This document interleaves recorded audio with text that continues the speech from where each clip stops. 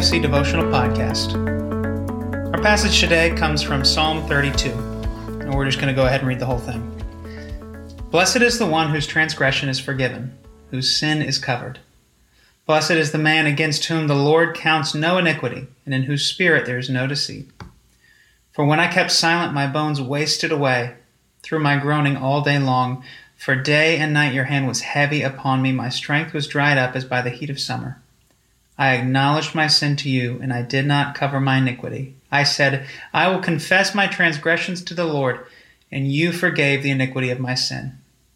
Therefore, let everyone who is godly offer prayer to you at a time when you may be found.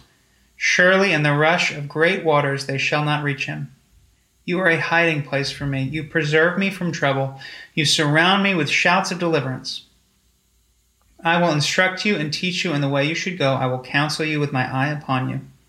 Be not like a horse or a mule without understanding, which must be curbed with bit and bridle, or it will not stay near you. Many are the sorrows of the wicked, but steadfast love surrounds the one who trusts in the Lord. Be glad in the Lord and rejoice, O righteous, and shout for joy, all you upright in heart. What a blessing it is to be forgiven. Now, as always, we have to read the Psalms with the understanding that David, or whoever the particular psalmist is writing before Jesus, before the cross. The word forgiveness has a ring of permanence to it, to us, that maybe it didn't for David, at least in the same way. And make no mistake, the Old Testament believers were justified by faith, same as us. But we have a clearer picture of what that means through the cross of Christ. The big takeaway from this psalm is that those who have experienced forgiveness have the most happiness, joy, and peace. This word blessed here in the Old Testament, in the original Hebrew word, which I will not try to pronounce for you, means favor, good fortune, a state of joy or happiness. We see here David describing himself as miserable under the weight of his sin until he confesses his sin to the Lord, and he found blessing. Now why? Why would it be the case that forgiveness equates to blessing? Because it opens back up a healthy and full relationship with God. I was reading from Valley of Vision. It's a collection of old Puritan prayers. And I encountered this section.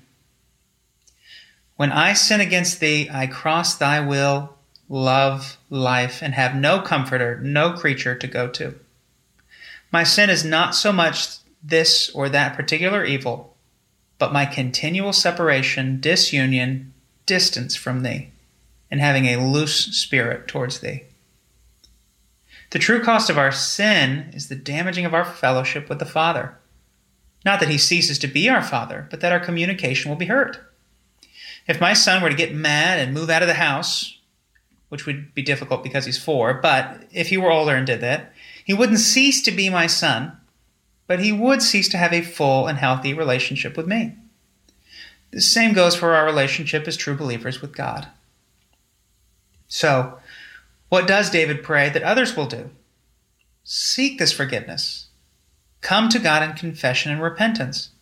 Because like verse 10 says, many are the sorrows of the wicked, but steadfast love surrounds the one who trusts in God. And this is our application for today. Of course, we now know that true forgiveness was bought for us by the death, burial, and resurrection of Jesus. When we trust in Christ as our Savior, we experience the true forgiveness of all of our sins, past, present, and future. But the onus is still on us, even as believers, to confess our sins.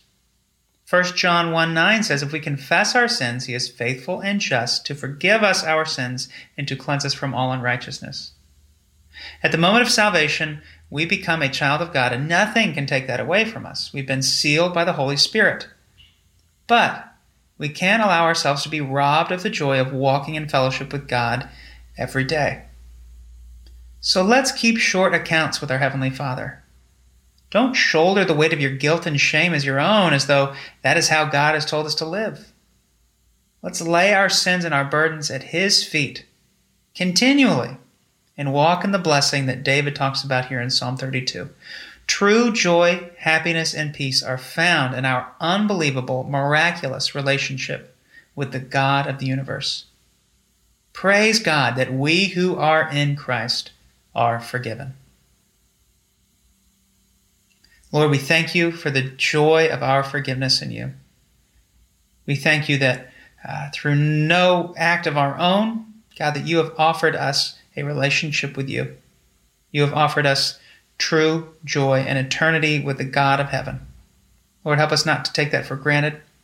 Help us not to walk in guilt and shame over the sins that we still do commit, God, but to confess our sins to you and trust that they are forgiven at the cross. We thank you for the blessing of our relationship with you, God, and that joy would drive us to share it with as many people as possible, that we would pray like David, that others would seek you for your forgiveness, for their good and for your glory. We pray all of this in Jesus' name. Amen. Thank you for joining us for another edition of Let's Talk. Join us here every Monday through Friday for more devotions from your BFC pastoral staff. Join us for our services at 9 and 11 a.m. and our online service at 9 a.m. on Facebook Live and YouTube Live. Check out our website at www.bfcsebring.org or check us out on Facebook at BFC Family for other service updates and helpful articles. Have a blessed day, church family. You are